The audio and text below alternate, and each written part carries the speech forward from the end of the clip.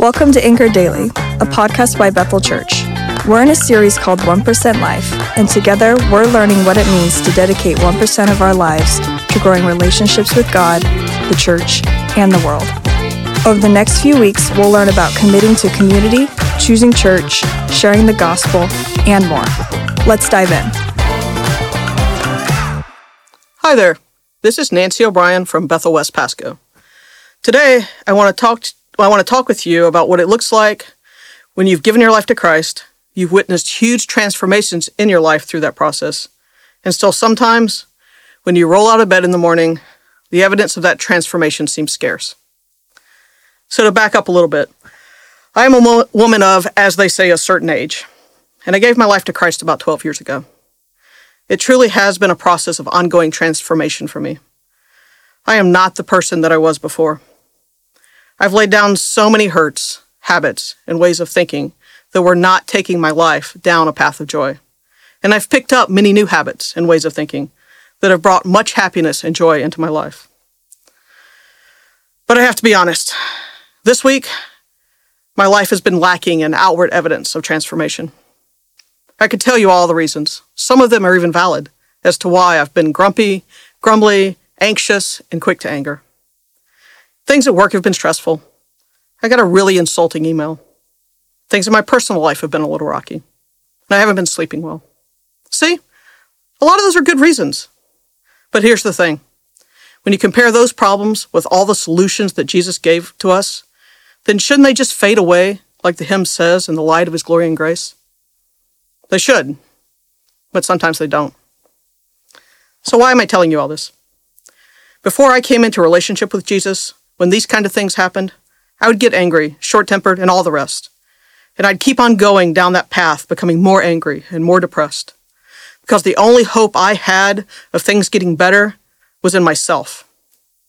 And while most of the time I could pull it back together, a lot of the times I couldn't, because I'm a crappy savior.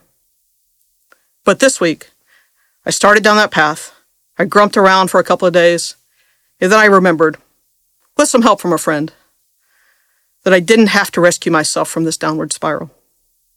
I have a real savior, someone who actually can pull me back and carry this load for me. I talked with friends in my small group, and I prayed, and I prayed. I spent a long time this week explaining to God how things were not going the way they were supposed to be going.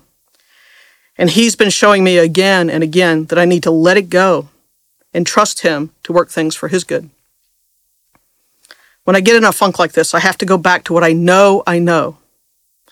And one of the places I go to is Romans chapter 5, verses 1 through 5, which says, "Therefore, since we have been justified by faith, we have peace with God through our Lord Jesus Christ.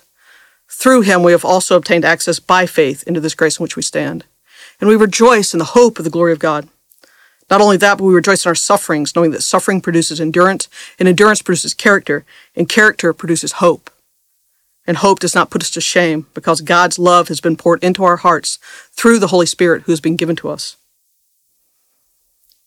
So what do I know? I know I have peace with God. Whatever war I feel like I'm fighting, it's not with God. God is on my side. God will fight for me. He may discipline me if I'm in sin, but he's always fighting for me. And whatever happens, there is joy and hope. In the New Living Translation, verse 5 says, "This hope will not lead us to disappointment." My hope in myself always disappoints eventually, but my hope in Jesus and God will never disappoint. The passage is clear that God's promise doesn't prevent suffering, but it does promise fruit from suffering. There is hope because we are justified by Jesus. There is hope because we have access to the Most High God and we can rejoice in his glory. There is hope because God has poured out his love into our hearts and dwells in us through his Holy Spirit. I won't lie to you. I'm still kind of grumpy right now. But I know that God has grace for this grump, and I will again soon find my hope in God. Some days, friends, hope is all we have. But if that hope is in Jesus, then that hope is enough, and I have to remind myself of that whenever I feel lost. Let's pray. Lord Jesus, I confess that it is easy to focus on my hurts and my desires and lose sight of all the glorious gifts you have poured into my life. But you have not abandoned us to our own devices. You have given us the Holy Spirit and a body of believers to call us back to you whenever we get lost. You have given us love, hope, and peace. And I pray that each of us would be reminded of that every day, every time we begin to lose our way. Amen. Thanks for joining us today as we discover what it means to live a 1% life.